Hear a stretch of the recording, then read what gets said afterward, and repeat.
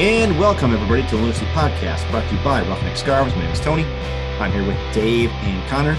Dave Stevens, Connor Ennis. I am Tony Pervenanzi. Today, boys, is Sunday, and it's a nice, it's actually kind of hot out there. You guys been outside tonight? Yeah, it's 90 degrees. Yeah, I just got back in from being outside, actually, about a half hour ago. Yeah, I was, and I'd gone out in the morning. But obviously it had warmed up and windy and hot. Wow, it's an odd one. But hey, I'll take it for the kind of as we push towards the end of September. Yeah, probably the last hot day of the year, I'd say. I got a feeling this will be it. Yeah, I think so too. So big weekend this weekend, guys. Me and Dave went to the game last night. We're going to talk about that game a little bit later. Connor, you were not there. I wasn't. You were at was it a wedding? Yeah, I was at a friend's wedding where my wife was actually the maid of honor. So there you go. So yeah, we were there, but I got to see the first half on TV and some of the second half too. So that was kind of cool. Good deal. Yeah. It was a nice, Dave and I were there, and it was a good crowd. And we're going to talk about, there was some controversy before the game even happened with the supporters group. So we're going to talk about that a little bit because Dave and I did end up going to Dual Citizen before the game and saw some of the old T&E guys that we know and had a little conversation with some of those guys. Other than that, we had, I sent you guys a picture. We had Otsego's Prairie Fest here yesterday, guys. And it's a one-day festival here in Otsego. It's kind of nice. It's not your usual typical fair stuff or whatever. They just have a couple booths here and there and food and a beer garden. And normally at this beer garden, guys, it's just Coors Light. I mean, that is what they have. This year I went up there and they had Coors Light. They had White Claw, of course, because all the women are drinking the White Claws now. Right. Then they had a mystery bin, mystery craft beer bin. And so for your ticket, you go up there and they give you a mystery beer out of the hopper. And I was talking to the guy there, and he said that I guess one of the guys who's in the Lions in our area, he is what was he, a brewery? He's a canning guy or something like that. So he ends up with all these extra craft beers for the canning lines that they use. So he brought all these craft beers out there. And then they had Prize, which I was amazed that Prize beer was served at the Otsego Lions Fest or the Otsego Prairie Fest. So, yeah, it was a good time. They had food trucks out there, lobster rolls for $26. Wow, from where? Yeah, it's some lobster food truck.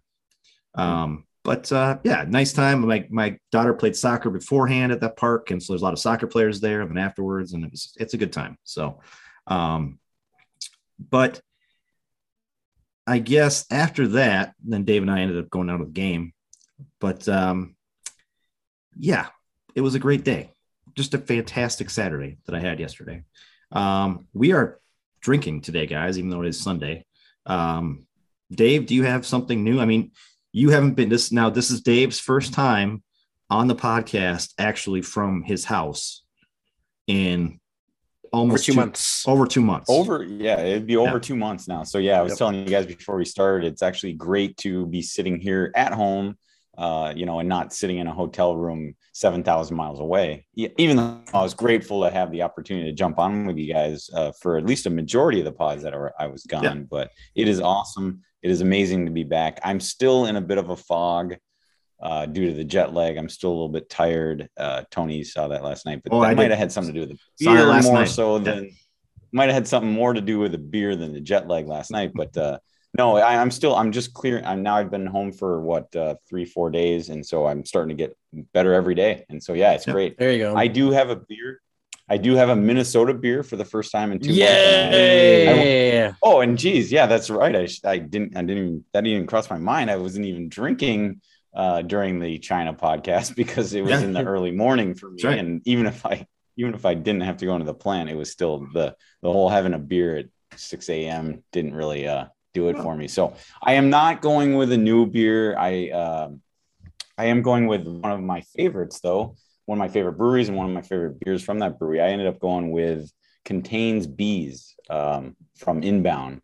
And so it's certainly a beer. I believe I'll probably even sample it on this pod, but if, because I've had several beers from Inbound on the pod, but if I haven't had this one specifically on the pod, I've certainly talked about it and I've certainly had it before, but it is one of my favorites that Inbound offers. It's kind of on their, I guess you'd call it seasonal rotation. I feel like it's available most of the year, at least in liquor stores, but I was just reading up on it a little bit just to see if I could get any insight. And apparently it's not available all the time, but it's definitely in their rotation as far as seasonally available early spring through, I would assume, now the fall. Obviously I just picked it up yesterday, but it is a great, it's just a blonde ale, but I don't know, with it's got actual real Minnesota honey in it and it also has that creamy, like peanut butter taste to it. So it is a flavor overload. If you're looking for a beer that tastes delicious,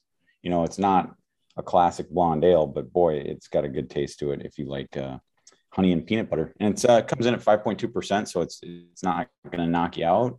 It's just really refreshing, really smooth, and it has a lot of flavor. Well, that's 2 weeks in a row now we have Inbound on the podcast because last week I had Inbound. You got Inbound this week. So, well, cool, man. Connor, what are you drinking tonight? I'm drinking a new brewery again, guys. Ooh, nice. Dave, I will say though, I was looking in my fridge to see what beers to bring on the podcast today, and Inbound was actually the one I was one of the ones I was looking at. I ended up not going with them this time, but I'm going with the Young American Pale Ale, and it's from Bald Man Brewing Company. Bald Man. Yep, down in Eagan, Minnesota. So if you ever going south on 77, just south of the Mall of America, you'll go across the river and then you'll look onto the just past the bridge at 13. You'll look to the left and you can actually see it from the highway over there. Nice. It's a really nice tap room. As I said before, I opened the beer and I haven't had the beer that long because it must. Something must have happened to it because it exploded when I opened it. But it's very, very good. It's kind of it's a little bit light for a pale ale, I would say. It's definitely got the kind of hoppy malty taste to it. It is. See, I tried finding. Oh, there it is. It's only 5.1. So it's fairly easy drinking. It's just it's kind of right up the pale ale alley there. There's nothing really unique about it, but it's tasty. Here's how they describe it here. They say bready malt foundation combined with a fresh Minnesota grown hops creates a crisp and classic American pale ale. All night you will want to drink Young American. So it's very, very good. And it has a picture of an eagle on the front there. So there of course, Young American. Nice. I went with a brewery we've had on the podcast before. I have Bauhaus. I went with their Rind Flare, and it is a watermelon ghost. I will say this: of all the Bauhauses I've had, this one is probably not up there in terms of my favorites. I'm not a big watermelon guy to begin with, especially when it comes to beers. And this one just doesn't hit the right way for me. But it's only 5% and the IBUs are 6. So the thing has absolutely no hops in it whatsoever. It's kind of like drinking a hard seltzer. I mean, that's what I'm tasting out of it. But it's all right for Bauhaus. I don't have problems with their beers. I'll still drink it. Bauhaus is a good staple over there in St. Paul. Mm-hmm, mm-hmm. Yeah. So, yeah. So you had Bauhaus just a couple weeks ago, I think, too. I did. I bought this 12-pack, this variety pack from them. So I'm trying to clean out through those and get them out of my fridge so I can put new stuff in there. Nice. Unfortunately, I don't have much space in my fridge anymore out in the garage because it's full of sparkling or what do you call it? Hard seltzers and that hard type seltzers. Of shit. Oh yeah, because that's what everything. That's my wife, my mother-in-law, and my sister-in-law. They all drink those now. So yeah, my wife's a big fan of those too. Yeah. So your wife has kind of moved over to the hard seltzers, like your sister-in-law and your mother-in-law. Yeah, they all moved over to the hard seltzers. I mean, when we go out to Boondocks every once in a while, my mother-in-law will still have a Coors Light there sometimes. Because I thought Kelly was the same way, as far as drinking Coors Light over hard seltzer. But yeah, it's winning a lot of people over. Yeah, I saw some great spots. Speaking of hard seltzer, like that, of course, I think there's a like pumpkin spice. Oh yeah, Bud Light hard seltzer. Oh yeah, which is just it's hilarious. So, it's a sign of the times where as we get here close to Halloween and in the fall, but it's just unbelievable. Gross. Yeah, sounds horrible. No. So we got some games to talk about, guys. Two big games from this week. Wednesday's game against SKC and last night's game against the Galaxy. Before we get into those games, though, we should mention that the team did re-sign Chase Gasper for 4 years, I believe. I think it was 4 years, wasn't it, guys?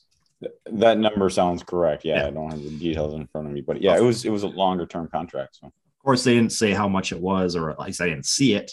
But a lot of people on social media were not happy with that. They think that there should be an upgrade. I personally think Chase is fine back there. I have no issues with. He's kind of grown a little bit more this year than the past couple of years. Yeah. He's done a little bit. I think he's been a little more sturdy and steady in that back. Of course, his crossing is still shit, but and you can't shoot from distance. You can't shoot from distance. But hey, he didn't earn that contract based off his crossing ability. I can guarantee you that much. Yeah. Good point, Dave. And other. I mean, what we talked a little bit about this last night too, Tony. But yeah, I think that it's all about, I think, roster construction in the MLS. And the thing is, it is essential here for a team, at least right now as we speak in the MLS, to have a roster that has a base of MLS veterans on that team. And yes, of course, you can. You got 7 international spots. You got 3 DP spots where you can really spend up. And I don't know, to me, you look across the league and where are the DP spots typically reserved for? I mean, a majority of them are your, attacking players, your attacking midfielders, right. And, maybe your box-to-box midfielders and your strikers. I mean, that's where you spend the money. But I look at, the fact is it's an important signing because you need players like Chase Gasper. He's already a veteran. He's been here, for 2-3 years now. Yep. And what I like about him, he's basically an Iron Man. I know he missed a game or two earlier this season here in 2021, but he's been out there basically since he was a rookie, and he's played almost every single game. Yep. And he's been very tough and durable. And obviously looking at the rash of injuries that this club has had recently, that's even more important now. So I think it's just important. You can't make splashes at all 11 spots on your roster. You need to have these kind of guys. And I'm just saying all this, assuming that they didn't have to break the bank to sign him to a 4-year contract. No, if you know what I mean. No, I'm sure they didn't. So, I'm sure it was not that expensive to get him signed. The key though is, guys, their back line is getting older by the minute. I mean, with the exception of Chase Gasper, all the rest of them are over 30. Yep. And they just signed Boxall to a 2-year contract. And I get it. They want to have some stability back there. But Boxall's not getting any younger. Dibassi's not getting any younger. Metnier is not getting any younger. Right. You need to get younger guys back there. And so they can fill in for these guys when they start getting up there in age and have those injuries and things. So I think that's a really good point, Tony. And I think one of the things that this team has done is they went out and drafted a lot of defensive players, even in the most recent MLS Super Draft. So that's one way to address that problem. But I think a lot of people, and what you're talking about, if there were people disappointing by the signing, is I think people do want to go see a splash, say, on that back line. And I think, with players like Metnier I mean, maybe Minnesota has gotten lucky going the international route. They've had success doing that, finding players like Boxall and Metnier and, everybody else that's filled in at spots. So I think it's okay. It's not a splash to re-sign Chase Gasper, but it's still important. So it'll be interesting to see because these players that they drafted recently, I mean, most of their picks were defensive players, but they're not going to be here in this season. No. Will they be, will they make an appearance next season? Time will tell. But yeah, you're right. They got to do something sooner rather than later. And I think they're obviously hoping that those younger players will develop soon. Definitely. Let's talk, guys, about the SKC match. Even though we don't want to, we have to get into it a little bit. We knew that going into this game, we knew that Robin Lod and Ray could potentially be back for this game. Okay. Right. Well, the lineups come out and Robin Lod's available, but he's on the bench, and Ray is not. Ray's nowhere. Yeah. Okay. So before I even get in the starting lineup here, guys, you look at our bench for the SKC game, and it's, 1, 2, 3, 4, 5, 6 guys, and 2 of those guys are goalies. So we had 4 position players available on our bench for a huge midweek match against SKC. And I don't know if we even mentioned this. Was it this week or was it last week that the director of sports science was let go? Was that last week? It was this week. This week, yeah. So they let the director of sports science go. And there's a little bit of a conspiracy going around that maybe he was let go because all these guys were getting injured during training. He was let go the same day, I think, that Hassani Dotson wound up on the injury list, I believe, because Hassani was not available for the SKC game. So I don't know if you can blame injuries on the director of sports science. I don't know what he's involved in or anything like that. But obviously there's some training issues with this team this year. Right. I mean, huge training issues. Unreal. Like what is going on out there? What are they doing? But, I understand, an injury can happen, anywhere. It could happen, you could happen walking down the stairs in your own house, in the shower, wherever. But like it's just crazy the amount of training injuries that this team has gone through in this short of span. Really, it's been in the middle part of the season, and it's so incredibly frustrating. Mm-hmm. And as far as what a health science or trainer could do, I mean, that's not something I have expertise on, so I won't go into it. But I mean, I'll just speculate and say, well, I mean, maybe there's. I mean, it just sounds silly. I don't know, pre-training stretching or whatever their routine is. Who knows? I'm not even going to get into it. But yeah, it is incredibly frustrating, and it just makes you wonder what the hell's going on out there. It's crazy. Well, so the injuries again come back to haunt us in the game against SKC because we end up with a not a great starting lineup. We get Adi up front. We get Fragapane, Anu, and Finley in the attacking mids. We get Will Trapp, and then Ja'Cory Hayes is our other midfielder because I think, Dotson was out with an injury. Mm-hmm. And was Ozzy, was he on accumulation or was he out with an injury too? I don't even remember. I think Ozzy was on accumulation. And Gasper was accumulation. That's right. Yeah. So Gasper and Ozzy were on accumulation, so they were both out. So in Gasper's place, we had DJ Taylor starting, and then, of course, our normal back line. So we go in SKC, not at full power, again, full strength. And, guys, I mean, if anybody watched the game, which I watched the first half and then shut it off because I was so disgusted, you could see that – the second half. Well, you could see that we couldn't do shit. We were never in the game. We're never in the game. Yeah. I mean, it was, frankly – it was a goat rodeo. I think we had a chance or two in the first 5 or 6 minutes. And then all of a sudden it was like, well, SKC said, well, we're just going to take this game over. And they did. Yep.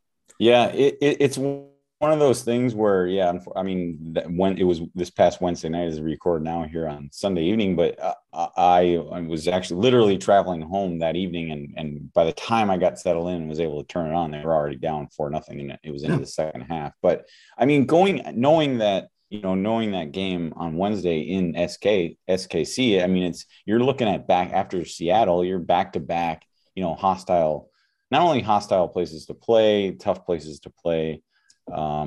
You're talking about two, the cream of the crop in the West, basically at this point, the best teams in the West, back-to-back Seattle and SKC. I guess the only thing I was thinking was, wow, it sucked.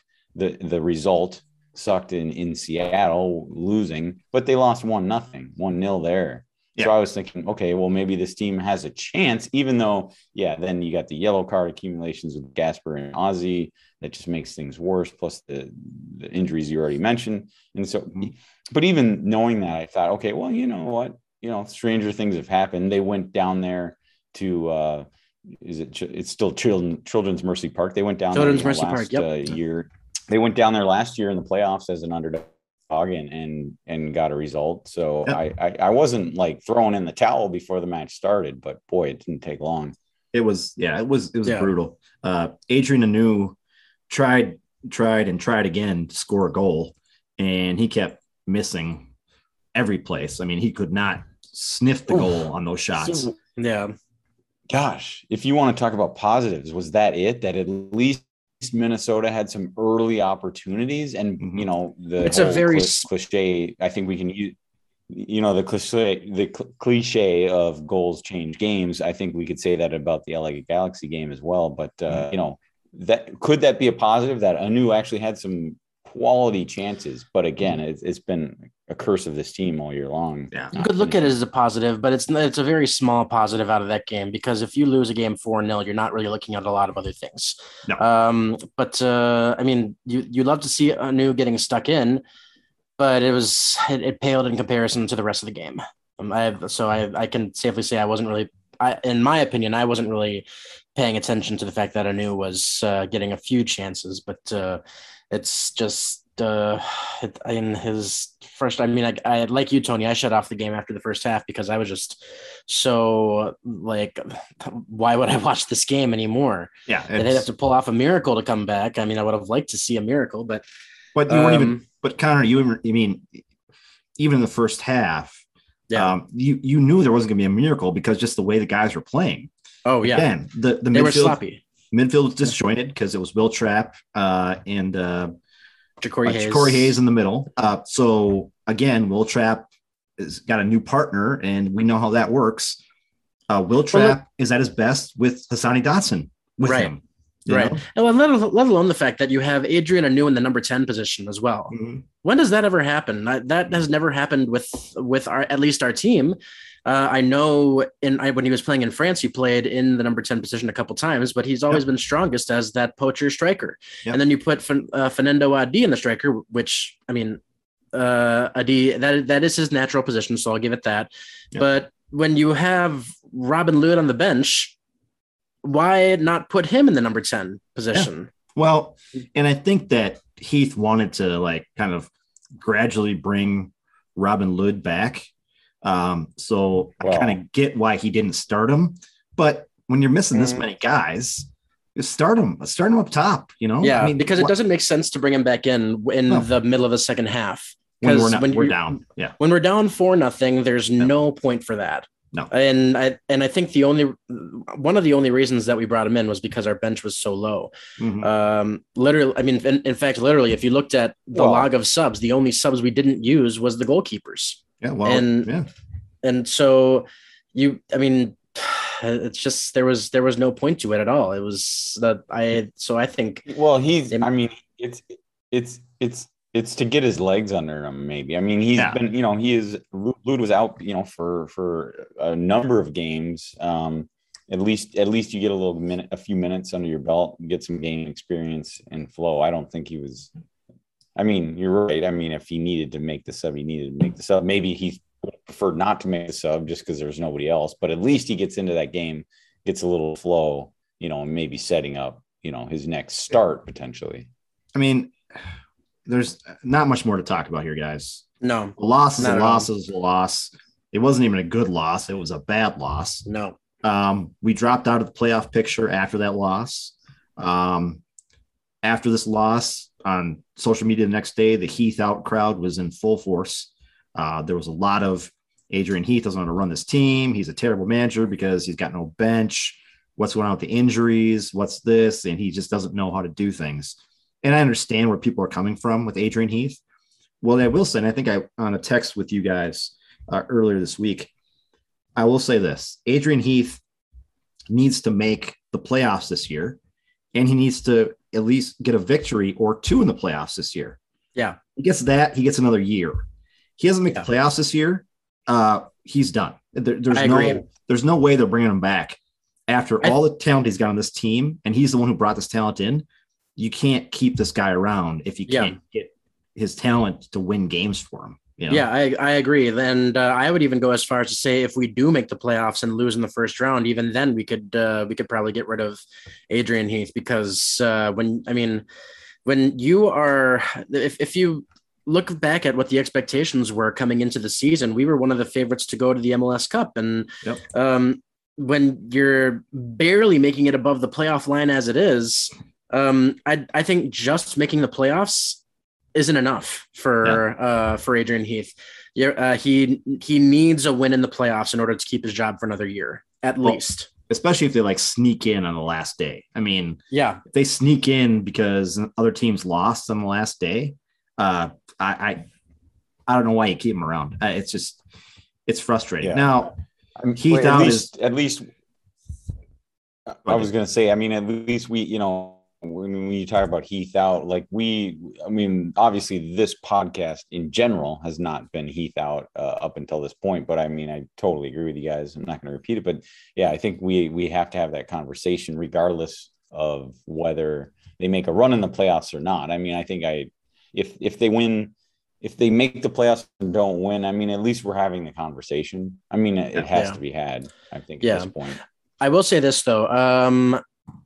I am completely against getting rid of Heath before the season ends. Yeah, I think he needs to be given the rest of the season at the very least. Oh yeah. But then we have the conversation, because I know there have been some coach, even today actually, if FC Dallas got rid of Luchi Gonzalez. Yeah. And when you get rid of a coach in the mid-season, it's just going to spell disaster for the rest of the season, no matter which way you look at it. So you might as well let the coach who's been working with your team for the past however many years, I think this is his 5th year in charge, just give him a chance to prove himself and prove that he can be the coach that everybody wants. Yep. That's it. I mean, that's right. I agree with you, Connor. I don't believe in firing coaches or managers mid-season, unless a team is absolutely a dumpster fire. I just think it's better off to go through the rest of the season, and then in the off season, get a new guy in to kind of do all the things they need to do. Right. Yeah. And I'm not saying this happens, but let's say, I'm definitely not saying this happens, but let's say Minnesota drops, say, their next 2 games, which would include, of course, we're not counting the LA Galaxy game, which we'll get into in a minute, but let's say they lose their next match at home against Houston, and then they lose their next game after that, the pitchforks would be out. But that doesn't mean, there's 10 games to play. Even if they say lost their next 2 matches, that still doesn't mean they couldn't make the playoffs by going on a late run, getting a few wins in a row. And so, but by firing Heath at that point, it might not look bright. The future might not look bright, but it's not going to help. It's not going to help the in-season. Makes situation. no sense. Yeah. So get out of that game. Everybody's down because lost to Seattle, lost to SKC. We talked about this being the most important 3 games of the season so far. Yep. And now we've dropped 2 of those games without even getting a point. I mean, that's bad, right? No goals scored. No goals scored. I mean, it's ridiculous, right? Yeah. And so we go into last night's match against the Galaxy, and I think a lot of us were kind of, is this the end? I mean, this is where the ship, just starts sinking. I mean, it going down like Titanic here. This is what's going to happen. And even before the game, Connor, Dave and I were on the light rail train to the match, and there was a little kid with a Loons shirt on with his mom. And I said, "Hey, little guy, who's going to win the game tonight?" And he goes, "What did he say?" Dave was like, "I don't know." And then when you asked him the question, he was very clear. He said he thought about it for maybe a second and a half and said, "I don't know." Yeah. And I'm like, You know what? That's a great answer, because that's exactly how I was feeling. But it was funny. I think you followed up, with another question, like, are you sure? Like, because he was clearly a Minnesota United fan. His mom was a fan. Yep. But you followed up with basically the same question, and then he kind of changed his mind and said, "No, I don't think so." Yeah, he said no to the same question. Loons aren't going to win. No, they're going to wow. Win. And so he changed his mind. Everybody starts laughing on there. Yeah, it was crazy. Yeah, but it was classic. It was classic because, I mean, like you kind of alluded to, Tony. I mean, I think a lot of people were feeling that way. But I mean, that's why. I mean, you said it. Tony and I, we went to the game, and I was excited to go for a lot of reasons. Number one, I hadn't been to, because of travel and other things, I hadn't been to a Loons game since the opener. Mm-hmm. And that was a much different environment with the 44,000 fans or whatever it was. And but another huge reason I was excited to is because this is technically, I hate using the term, but because it wasn't. But the term is a must-win game. I mean, technically, it's not, because they still make the playoffs and not win it. But mathematically, it's not. Game but yeah. Exactly. Yeah. It felt like a must-win game after Seattle and Sporting Kansas City. It really did. I mean, especially coming home after 2 really negative results for the club. And so, yeah, it really had the feeling of a must-win, because if they didn't win, or if they, even a draw, you're not feeling great, but a loss, it just, I don't know. You'd be falling into a pit of despair as a fan, I should say. But it wasn't. So I just wanted to go. It had that buzz. It had that must-win feel to it. But it was. I mean, it kind of was a must-win game, and not from standings wise or points wise, but from a fan standpoint and from a morale perspective. For sure. Yeah, exactly. From morale, you're right, Connor. From morale perspective, you need to win this game. So we get in this game, guys, and guess what? Robin Lod's in the starting lineup. Ray's in the starting lineup. It's amazing. Chase Gasper's back. Alonso's back. Look at our starting front 4 up top. We have Robin Lod. Oh, look, he's playing the forward position. It's a false 9 type of deal. Wow. And so we start Finley, Ray, and Fragapane out there. So my question, and Dave and I question is, where was Adrien Hunou? He was on the bench. Well, and that was and we talked about the lineup once we saw it. I mean, I was just crossing my fingers that Reynoso was going to be in the starting lineup, which he was. That was awesome. Glad to see it. Robin Lod, we expected it, and he was. That was great. And I was just kind of the letdown for me. I don't know if it was the same for you, Tony, but the letdown for me was that Hunou wasn't up top. And that was, and I would have liked to have seen Robin Lod outright. And of course, Fragapane, who's been back now for a couple games, out left. I that's the lineup I wanted to see, but I wasn't, don't get me wrong, I wasn't disappointed. I still thought it was a strong lineup. Mm-hmm. Yeah. I was going to say, Robin Lod had success, playing in that 9 position. So. Exactly. Yeah. And because, you're right, Dave, there's many worse things that could have happened with that lineup, hence the SKC game. But you've got we've seen what happens when Robin Lod plays that false 9 position, and good things happen. We've talked about it many times in this podcast. And then, of course, you have the Fragapane, Reynoso, Finlay team, which again, a lot worse things can happen. I mean, Robin Lod is clearly good where Ethan Finlay was playing that night, but I mean, a lot worse things can happen. Like I was very happy with the way they started it. I had just felt for Hunou a little bit, but that's I was happy with it. I didn't think there was any problem with it at all.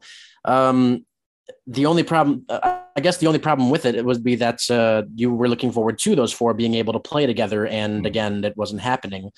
So some chemistry was being missed out on at that point. And I look at it like any sport, it doesn't matter, but I look at it, the omission of Hunou as kind of one of those things where, like, if you're talking about a wide receiver in a football team that, has a couple drops, you want to get him out there as soon as possible.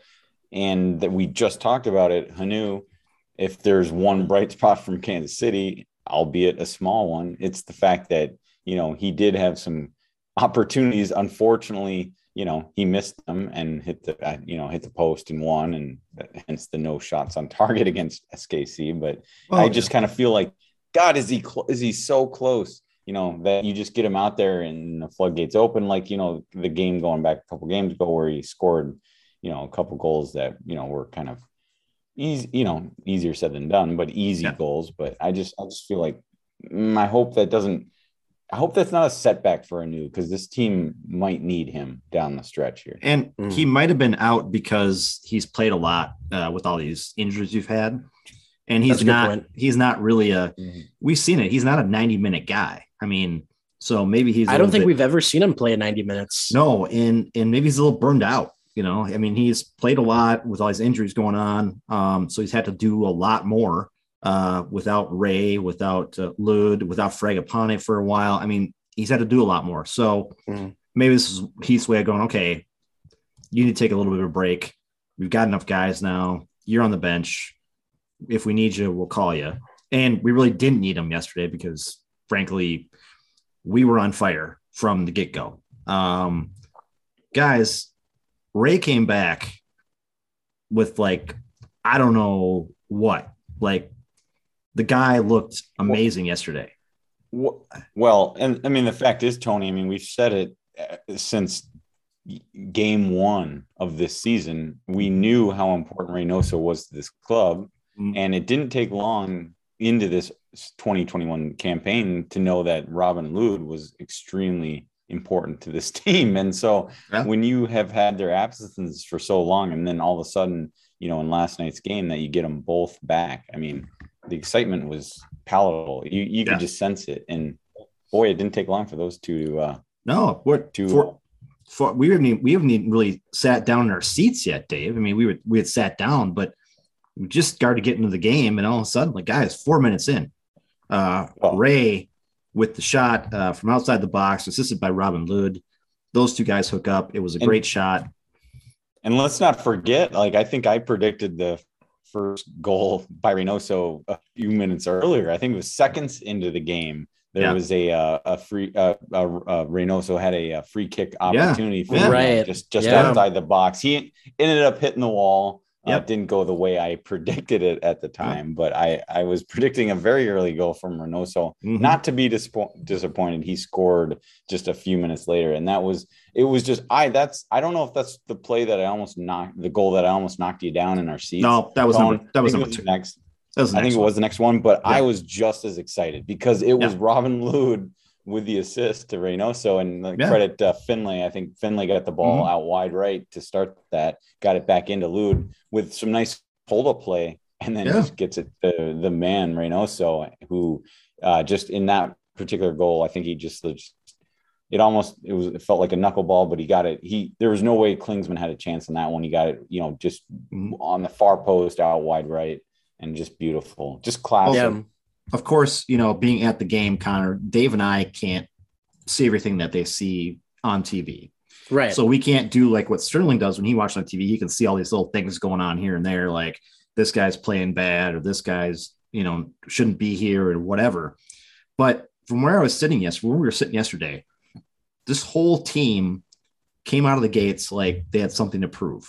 The play that I saw from them on the pitch was like, hey, we got to win this game in front of our home crowd. We got to get them, pumped up. And they did, like, right off the bat. As soon as Reynoso hit that first goal, the crowd was in it for the rest of the game. Definitely. Am I right, Dave? I mean, the crowd was in the rest of the game, and we were involved in this match.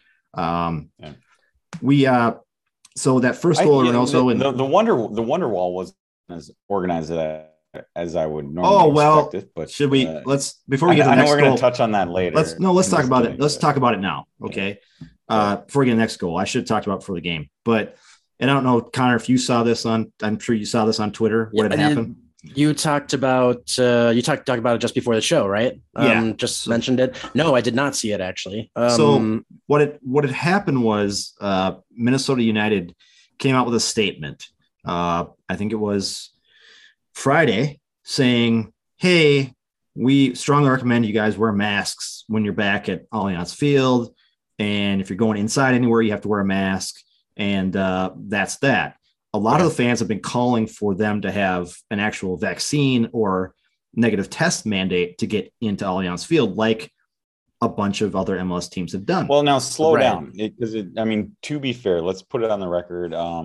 It's not there's 5 MLS clubs that require a vaccine, that require proof of vaccination or a negative test. And 3 of those are in Canada, where that is not a club decision. That is a government decision. Sure. And in addition to that, at least for baseball, I believe it's across the board, professional sports or any gathering, they have limited capacities still. Yeah. Like for Toronto Blue Jays, for example, they're in the playoff stretch, at least, they're in the playoffs as of today. Mm-hmm. But I mean, their crowd at the Rogers Center, which is a 40,000 seat stadium, they are limited to 15,000 fans at that stadium, not by the club, but by the government. So, I mean, to be fair, I think there's only 2 clubs in the United States. It's Vancouver and Seattle that actually enforce those types of rules. But it's not like everybody else is doing this other than Minnesota United. But there's other teams. I want to make that very clear. But there's other teams that are doing it, Dave, and that's the point. 2 other teams. I think that's the point that these supporters are saying is, let's be safe, let's do this. Right. And, I agree. That's what they're saying, but it's really technically only 2 other MLS franchises that are enforcing a vaccine mandate. So to expect Minnesota United to do something like that at this point, I'm not saying that's going to change, but I think I think people are, at least the reaction you see on Twitter is surprise and shock, but it shouldn't be. I mean, because it's not the norm. Well, it's not like every other is doing that. But it doesn't matter, Dave. It doesn't matter if it's not the norm, but it's a, and I'm not going to say it's a right or wrong thing to do, but from the supporters groups, it's the right thing to do for this team and for the fans at that game. I mean, that's how they feel. I think a lot of fans, especially in soccer, feel the same way, that this should be happening, right? Yeah, and I just saw some pushback. And I had to point this out. I mean, the fact is, those supporters are still in the stands. They're sitting, and I don't want to, I'm kind of quoting something I saw, but I mean, there's 19,000 other people in that stadium. Yeah. A lot of those people took light rail transportation. I mean, they're doing, it's not like this is a decision you're making to go to this game. Well, let's talk about what they did. So the supporters groups decided. So it's like people are just getting irate. I'm sorry, people are getting irate that they're not having a vaccine mandate, but they're still going to the game. Like, if you don't want to go to the game, don't go. But that's what I'm saying, Dave, is that the supporters groups were mad about it, but all they did really to protest it was have no capos and no Thunderwall. Okay, that's all they did. And you're right, Dave. There was some people on Twitter who were saying, hey, if you really want to protest this match, then don't go to the game. All you guys in the supporter sections, watch it somewhere else, outside, or watch it wherever, and don't go to the game. Leave that section empty. That was essentially my point. And Tony, I think even before you and I stepped into that stadium, we were talking at Dual Citizen Brewing Company. I mean, just like, if you want to make a statement, do something else, because that wasn't it. Because to the average fan, yeah, I understand it's a kind of a big deal for those in the Wonderwall. It's a big deal. I get it. But for the average fan that's sitting in that stadium, they might not even have known the difference. No, quite frankly. For the average, people are still chanting and singing and cheering. And you honestly might not have known the difference, especially after, in this case, the 4th minute goal. And like you said, Tony, great point. From that point on, the place was loud. And there was still chanting going on. We were still chanting. So there were no I don't think there were no songs though. No, there were no songs being sung. And I honestly, I noticed that. I missed that, of course, to hear some of those songs and chants that you're very familiar with after attending many games. But so, I mean, I noticed it. I just feel like, the average fan might not have noticed a difference unless you were looking for it. No. So they did the whole kind of protest that way, which, whatever they want to do, that's them. I don't belong to supporters groups. I know people in the supporters groups. We can disagree about stuff about it, but it is what it is. And the funny thing is, and I think Blackheart, Dave and I went to Blackheart afterwards, Connor, and they require you to show proof of vaccination there. Is that right? Yeah, on Fridays and Saturday nights, you got to show proof of vaccination. Okay. So what Blackheart has done is kind of said, okay, well, if the stadium's not going to require it, we're going to require it here. Especially after a game on a Saturday or whatever, we're going to require it here. Mm-hmm. How hard was it, Dave, to get in there with our proof of vaccination? It was very easy. It was not hard. Yeah, it was not hard at all. Show them the app. They make it very easy. In fact, they said, I mean, we had the apps, but I mean, they also make it easy to say if you have a picture of your vaccine card or whatever. Yeah. So that I'm not saying, I'm really, this is a tough one for me, but I mean, because I can only speculate, I know this is a business and I know Minnesota, I don't know, but I can assume that Minnesota United is not making a decision like that based on a fear of lost revenue. Well, but they can make it easy, especially, I mean, I'm a little like, from someone who travels a lot, I'm a little leery of like, okay, you can get you need a negative COVID test to get on a flight. I needed a negative COVID test to get back in the United States, and that's fine. And I took my test, and even though I was vaccinated, I took my test. But I'm still leery about that because it's like, well, I took my test, within, I think in my case, it was 48 hours, but the requirement is 72 hours. And it's like, if I took my test 48 hours, then I could technically contract COVID in the 47th hour. Potentially. Yes. So there's no good answer. And let's not spend too much time on this, but you know what I'm saying? You're right. You guys are right. Allianz Field could make that statement and it would not be a hassle much for people. I don't know, but I don't know how many people wouldn't go to games because of that. I just don't know the answer to that. So there's no point. It'd be a minority. LA, just before we get out of here, the Las Vegas Raiders required in their stadium. Right. And do they still have a sellout? They probably. Of course they do. Of course they do. Of course. Yeah, okay. It's the NFL. So there you go. Mm-hmm. Okay. So if people want to go to the game, they're going to go to the game. Yeah, that's right. Totally. So let's get back into the game. We got the first goal from Reynoso. That was a long tangent. Good to go. Yeah, sorry about that, guys. Sorry about that. We got the first goal from Reynoso, and then what is it, 15 minutes later, Dave? He fucking scores another one. The guy was on fire outside the box, top right corner, assisted by Fragapane. That's the one where Dave almost pushed me over on top of people because he was so excited about his score. So I think it was because it was Reynoso again. It's an exclamation point on his importance to this club, and just seeing him score again it put me over the top. I was so excited to see it. I honestly didn't even see the assist from Fragapane as we were watching it live, but boy, did I see his shot, because again, we were sitting as we described this, we were right along the end line on that goal for those first two goals by Reynoso. So we had a great view of the both of them. And I was just so excited knowing that he had his brace. And the first thing I thought about, and probably as I'm trying to tackle you to the ground, Tony, I probably said, are we going to see it? Is he going to get a hat trick after that brace? That's right. You said that. Yeah. I was like, we're going to see a hat trick. We're going to see a hat trick. That would have been amazing. No, I thought about the hat trick, but I was just happy. I just happy you got the brace. I was just happy right away. And guys, really getting those two goals in the first 20 minutes really set the tone for the rest of the game, because at that point, I think the team kind of locked into a more of a, I wouldn't say defensive approach, but a more like we don't need to score another goal if we don't want to. We can do some passing. We can have some good possession. We can kind of play our game now, and we have to worry about, trying to catch up or trying to score goals.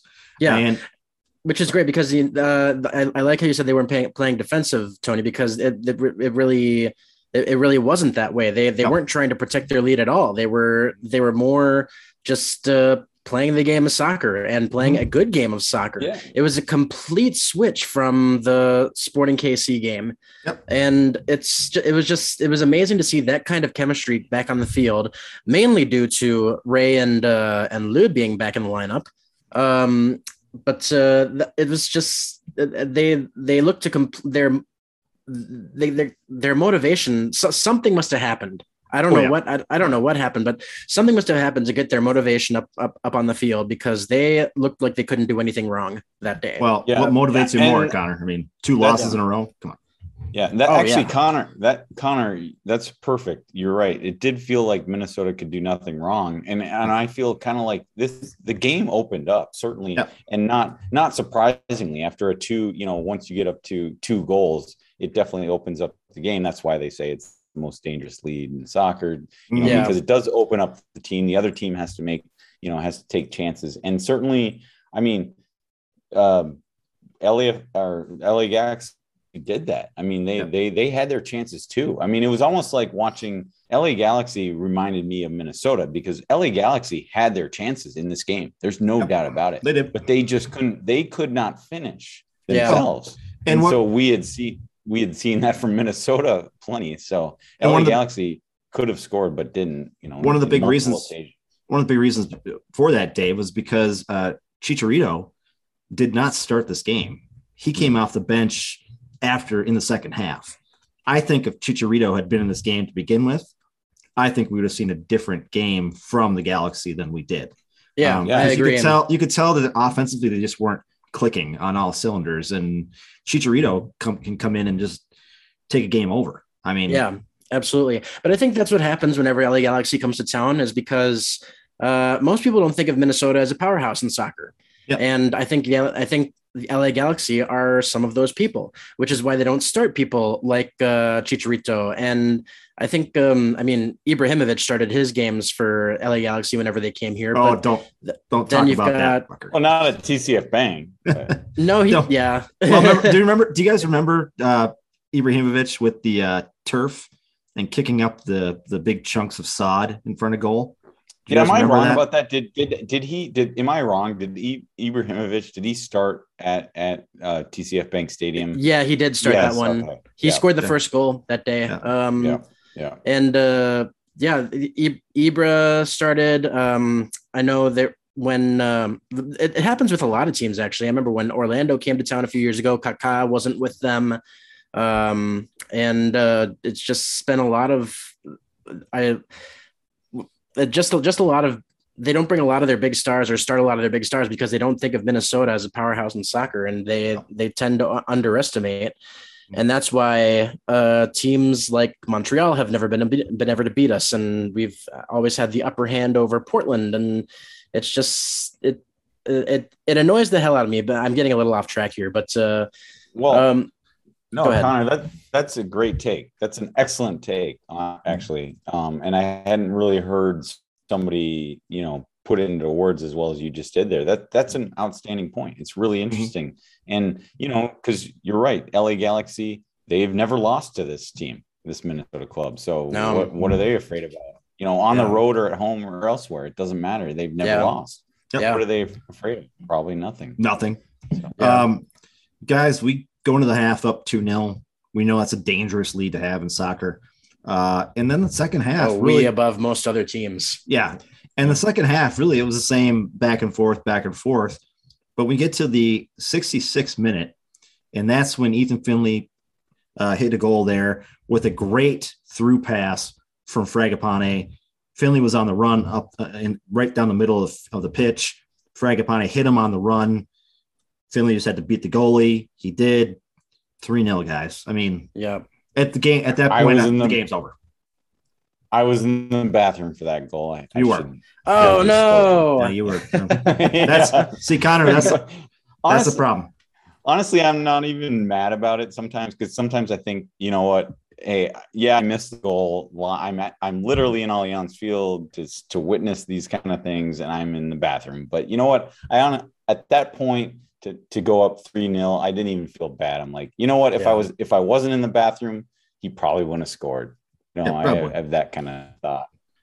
Well, I know at the time there was also a question on this goal of whether Ethan Finlay was offside or not. Yeah, there was a question of that, but I don't think he was not. He was not. He was the player on the close side, at least from where the camera was. I think it was on the camera was being displayed from the same end, from the same side as you guys were sitting. I saw the photos you guys took last night. Yep. But according to that camera, the player on the near side was keeping him on side. So I think he was on side. Yeah, he was good. Yeah. And that's the problem with sitting on an aisle seat like Dave and I did yesterday, is that you feel like you can get up whenever you want to because you're not like going in front of anybody. So you can just leave whenever you want to. I knew I'd be back in about 90 seconds, maybe 2 minutes at the most. I didn't think I was going to miss anything. But again, like I said, I mean, just knowing that they scored, I didn't even feel bad. Already being up 2-0 when they got that third. And I could hear it. I didn't see it, but I could hear it. And I knew instantly. And you know what? I wasn't even mad. I was just happy. And the fact that once I learned that Frangipane got his second assist in this game, you know, he's involved as he has in other games this season. It was just fantastic. And at that point, I know Tony and I were having conversations where like, how confident do you feel? And I said, well, you know, maybe next goal when they were up 2-0, I said, yeah, maybe next goal wins because that could turn the tide, momentum. But once they got that third goal at that point in the game, we were resting easy. We were just enjoying, soaking it up, enjoying the game. It was, again, it was a great feeling. That third goal is just the icing on the cake. And then, of course, after that, it was emptying the benches and getting guys in there. Rosales came in again. Anu got in there in the 70th minute. I know Ja'Cory Hayes came in. So we were getting guys out on the pitch. Kelman came in too. But after that third goal from Finley, it really was, game over. Game over. Play the game. Yeah. Don't worry about it. So we end up, guys, with a 3-0 win against the Galaxy, a much needed win. First ever win against LA Galaxy. There you go. Yeah. So, which actually, by the way, guys, a milestone win not only for the LA Galaxy, it was our first win against the LA Galaxy. We have now beaten every single West team. Oh, nice. There you go. That was the last. LA Galaxy were the last straw. We have now beaten every single team in the West, and we only have one team left to go in the MLS that we have not beaten. And we are playing them later this year at Allianz Field, the Philadelphia Union. Oh, wow. We'll be playing. Yeah. Wow. So guys, let's step into a quick break here. And when we come back, what I want to talk about is where we're at in the standings at this point and who we've got coming up here next and what we can do to kind of get ourselves back up in the playoff race. I mean, we are still now in the playoffs again after last night's game, but of course things change now because for the next at least 90 minutes or so. We'll see what happens. Well, as we're talking, Portland is currently playing LAFC, two teams that are on either side of the conference to us, and right now it's 1-1 in the 27th minute. Yep. So technically, if we're live standings, we might just be out of the playoffs. But we'll talk about that more when we come back. Back. So we'll be back in just about a minute here.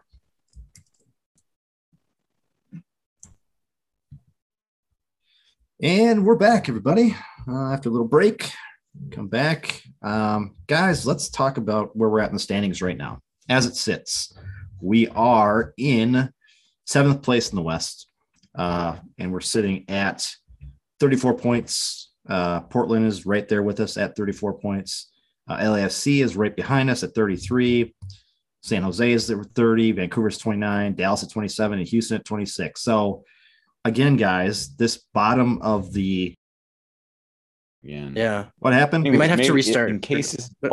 He's back. Okay, I'm back. That was very confusing. I don't know what that happened. Internet connection is unstable. What the frick? How can it be unstable? The internet connection should be like fantastic, but whatever.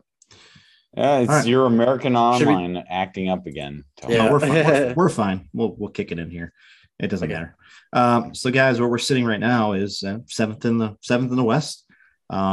We got who's playing right now, guys? Portland and LAFC are playing right now. Okay, which is interesting, because if we're talking about the standings before that game started, they sandwich us in the position, playoff positioning between 6th and 8th. So that game will very much affect how Minnesota sits as far as the playoff standings go tomorrow morning when you wake up. So, what do we have a live score, Connor? Because I think last time we talked, it's still 1-1, and it is right now the 34th minute.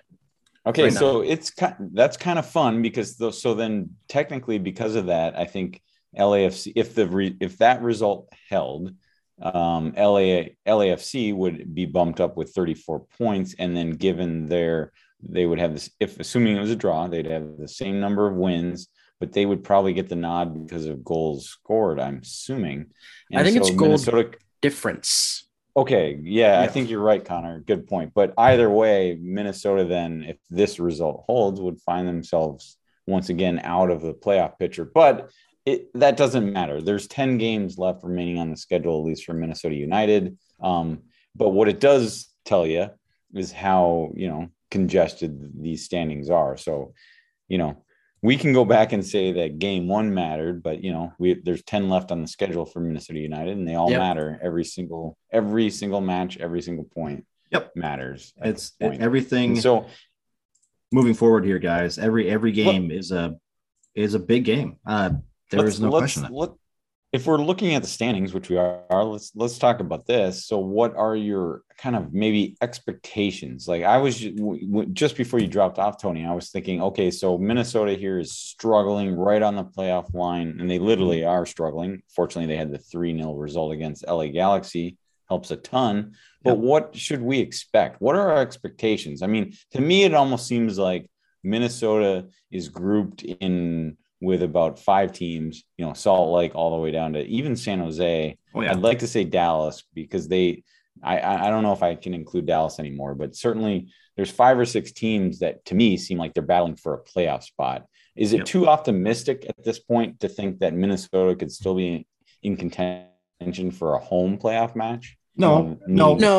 After last night's game, Dave, I don't think so because we just gained 3 points on the Galaxy. Galaxy sits at 38 points. We're at 34. I mean, and we have a game in hand over the Galaxy as well. Exactly right. So, I mean, 4th place is not out of the realm of possibility here.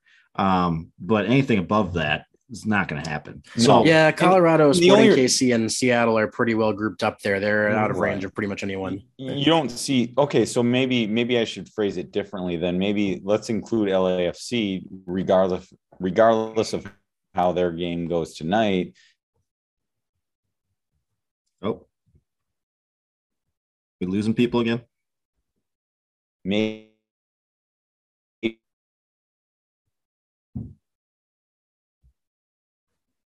What the heck is going on here? Difficult because it's not like we're not just in a battle with this point, I think. So it's not just like we're looking at LA. I said LAFC, I meant LA Galaxy. We're not just in a battle with them for 4th. We're in a battle with Salt Lake and Portland and even LA. Sorry, David. I'm going to cut you off there. Tony, we got you back there, I think. All right, we did? No, not at all. But you see what I'm saying. So it's not as simple as looking at LA Galaxy and saying we gained, 3 points on them. It's also, you got to look above in the standings, and there's 3 teams at this point, maybe 4 tomorrow that you have to fight through these final 10 games.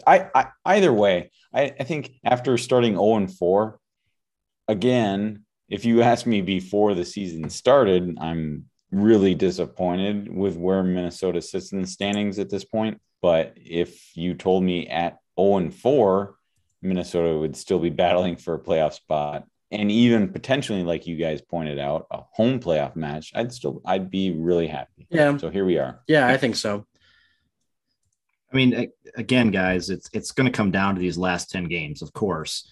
And if you guys look at who are playing in the next 10 games, I mean, really, I'll just go through the list real quick, guys. We've got Houston coming up, and then we got DC, we got Dallas, we got Colorado, we got Austin, Philadelphia, LAFC, Vancouver, SKC, and the Galaxy again.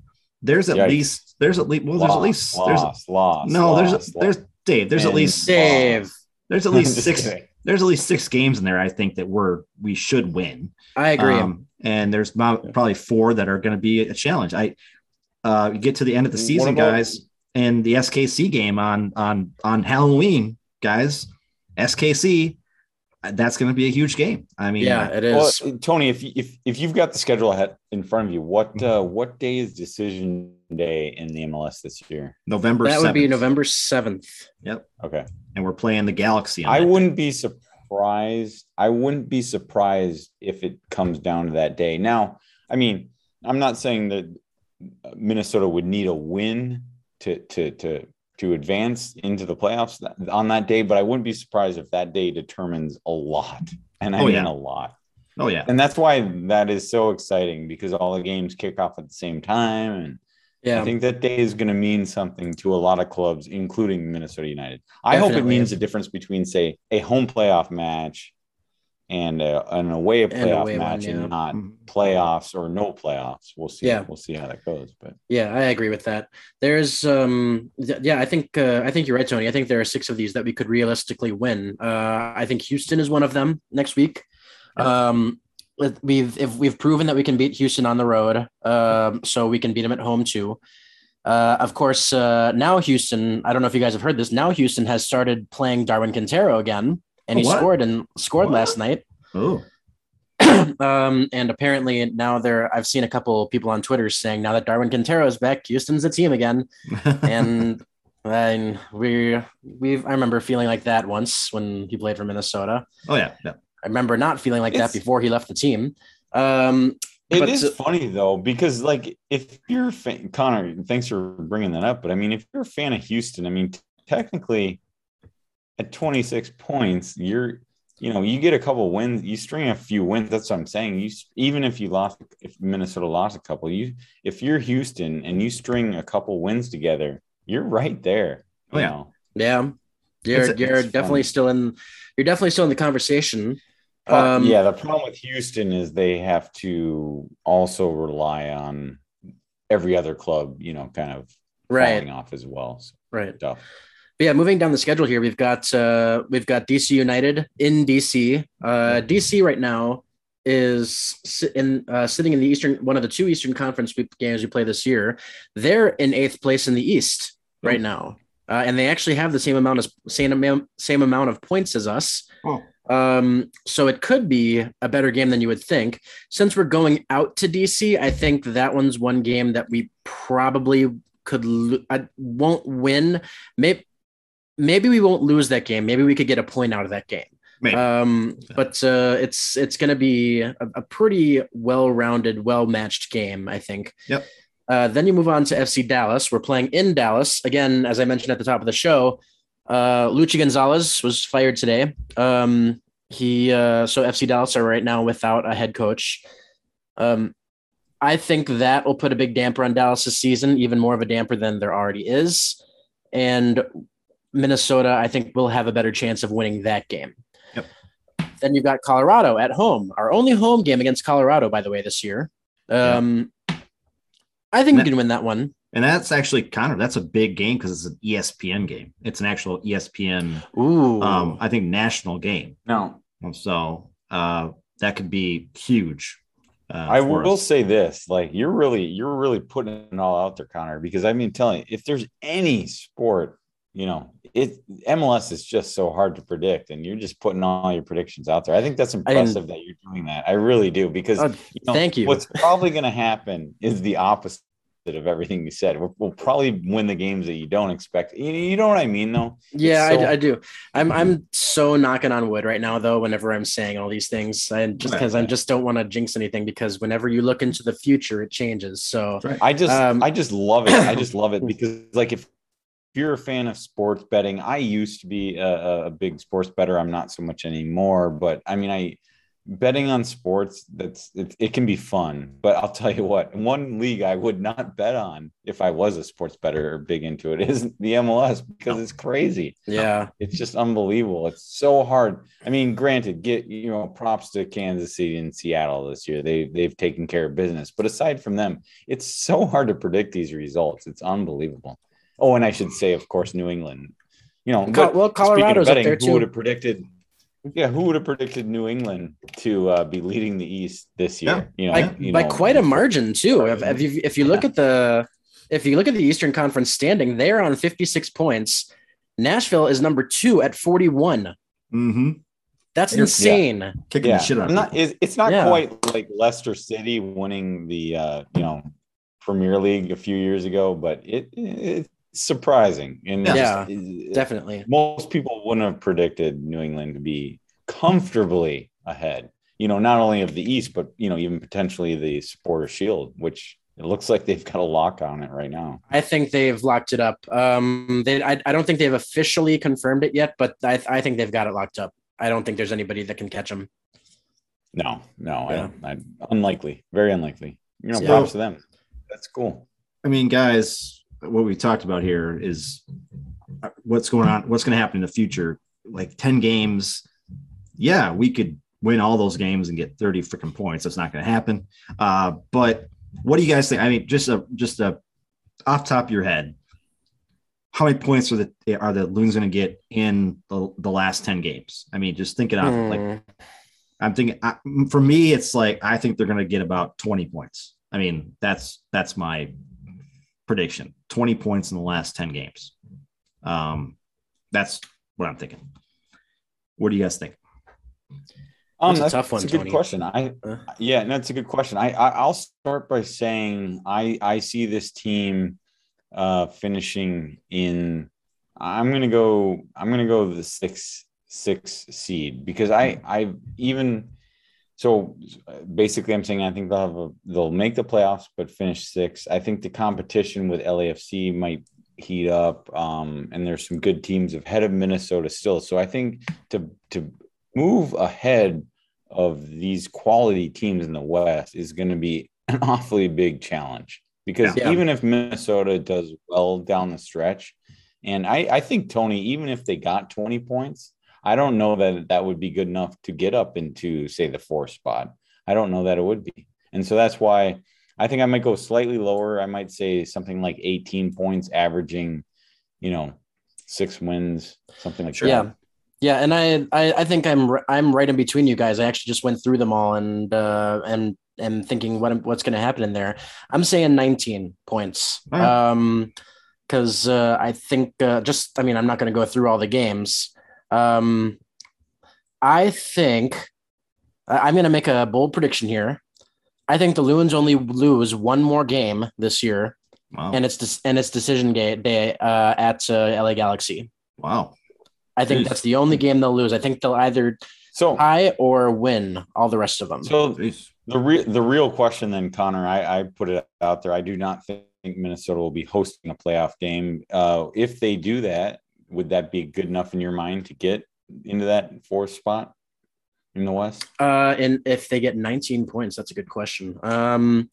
So right now, LA Galaxy is only 5 points above them. Yeah. It might be good enough. That's really hard to say, Dave. But I think it might be good enough, depending on how the other teams do. Of course, you've got all the big giants up there, and LA Galaxy has proven that they can play with them as well. It's really hard to say, though. It's such a tough prediction to make. Yeah. I think just because of Minnesota starting out in 0-4 hole to start the season, they handicapped themselves there, metaphorically speaking. And I just think if they make the playoffs, they're probably feeling, they're lucky there. And so that's where I see them. I think they're on the road. They're going to be playing a team like, I don't know, it could be Colorado, it could be LA Galaxy on the road, but it's going to be tough sledding either way. But last year they proved that they could go on the road in the playoffs and win. So yeah, that's true. Not heathed out yet. Fun fact, guys, only 2 teams in the history of the MLS have started 0-4 and made the playoffs. Whoa, dang. And I think it was NYCFC, and I can't remember who the other team is. And NYCFC actually started 0-5 that year. and still made the playoffs. But we could be the 3rd team. Well, that'd be exciting, guys. So a lot of stuff still happening in this season. 10 more games left. It's gonna be a sprint to the playoffs, guys. Let me tell you. Yeah. Let's get in some soccer history from Connor here before we get out of here today. Yeah. And I've got an interesting one here today, guys, because this is about the time during the history years that the Thunder would be playing their playoff matches in the USL A-League back in the day. So we're going to start with September 13th. And I think the last day we did it was the 12th, right? We did the 12th. Pretty sure, yeah. Sounds right. So we're going to go. This one is the first of a two-parter, by the way, guys. On September 13th, 2000, the Thunder lost leg 1 of the USL A-League Western Conference semifinal 3-0 at the Vancouver 86ers. The 86ers? Wow. The 86ers. I don't know what that's all about. Well, that's you guys know what 86 is, right? Oh yeah. So when I worked in, the food industry, if you 86 something, you didn't have it on the menu anymore. So I don't know. Maybe they're 86ing their opponents. I don't understand, but that's why I always get confused whenever why they named that Star Wars reference to Order 66. They should have made it 86. Yeah, definitely. Because then they could have done like execute all the Jedi. Execute Order 86. That's right. Could have done that. Right. Moving on to September 14th. That's going to be a couple days before we make part 2 of this. But we're going to go with 1984 when the Strikers are still playing outdoors. They lost 4-0 against the San Diego Sockers. Oh yeah, the good old Sockers. Yeah, we haven't heard of them for a while. Classic. One of the worst names in all of soccer history, the Sockers. They just gave up. Yeah, they did. They said screw it. That's it. Yeah. September 15th, we're going to go with 2019. United win 3-1 over Real Salt Lake. I was there for that game. That was that we took control of that pretty good. Nice. There. Nice. Yeah. Here's part 2, everybody. September 16th, 2000, when the Thunder win leg 2 of the USL A-League Western Conference semifinal against the Vancouver 86ers on a golden goal in overtime. Nice. End up winning on aggregate 4-3. Nice. So imagine going 3-0 down in the first leg, winning 4-0 in the second leg, and making it over to the Western Conference Finals. And they actually ended up going to the championship game that year, but they lost to the Rochester Raging Rhinos. Yeah. Yeah. Moving on to September 17th, 2011, when the Stars draw at the Tampa Bay Rowdies, 1-1. Little hi to Sterling on that one. He filled us in on some Tampa Bay Rowdy stuff coming in late. Right. 1998, September 18, when the Thunder win leg 1 of the USISL A-League Western Conference semifinal 2-1 against the Seattle Sounders. Nice. The Sounders. Yeah. Yeah, that's back before the Sounders were in the MLS. Yeah, I always think that the Sounders have been in the MLS for a long time, but they really haven't. I mean, I think they only went in 2009, I think. Yeah. What was the date on that? September 16th? September 18th. 18th. I feel like that was pretty clse to the night of Randy Moss's coming out party in Green Bay. It sounds about right. I think that was a little earlier September, but yeah, that was that was a big day. I remember that day. Mm-hmm. Sorry for the jab there, but I had to do it. Oh well, man. Oh, for those who are listening right now, we just watched the Vikings kicker curse as well. Yeah, that's still a thing. That's still a thing. Like Vikings 20 years later. Vikings. Yeah. Exactly right. Yeah. And then today, September 19th, we're gonna go with 2010 when the Stars win 1-0 against the Vancouver Whitecaps. Ooh, the Whitecaps again. The Whitecaps too. The Whitecaps have only been in MLS for a short amount of time too, right? I mean, they've really. I think so. Yeah. Yeah, I think Vancouver. They've been in the league for maybe 10 years. Yeah. It's been a while. Yeah. the one thing I didn't know about Vancouver was they have a stadium that was at one point extremely similar to the Metrodome. Mm-hmm. Like that stadium was built. Now it was renovated since, but when they originally built that Vancouver arena or stadium, whatever you want to call it, it looked almost identical to the Metrodome. And then they went through some renovations that made it look a lot better from the outside. It does. And I actually have looked at it from the inside, and I haven't been to the stadium, but I've seen inside pictures of the stadium, and it actually kind of looks like a mini Wembley a little bit. Nice. It looks really nice. Yeah, there you have it. Your history for the day, gentlemen. Awesome, dude. All right. Yeah. Good. Yeah, you're right. That was a good one. Yeah. Well, guys, again, we're happy because we beat the Galaxy. Finally. At least we're not talking about this team again sinking or anything like that. It would have been terrible to be talking about 3 losses in a row. But let alone the fact that it was a pretty convincing win too. Yeah.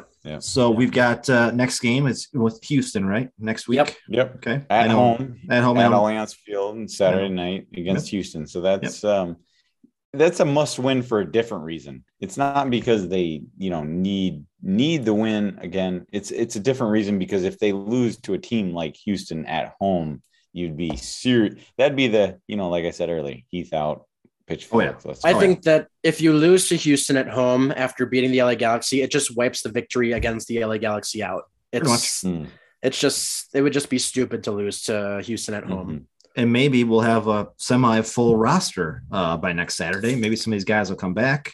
I hope so.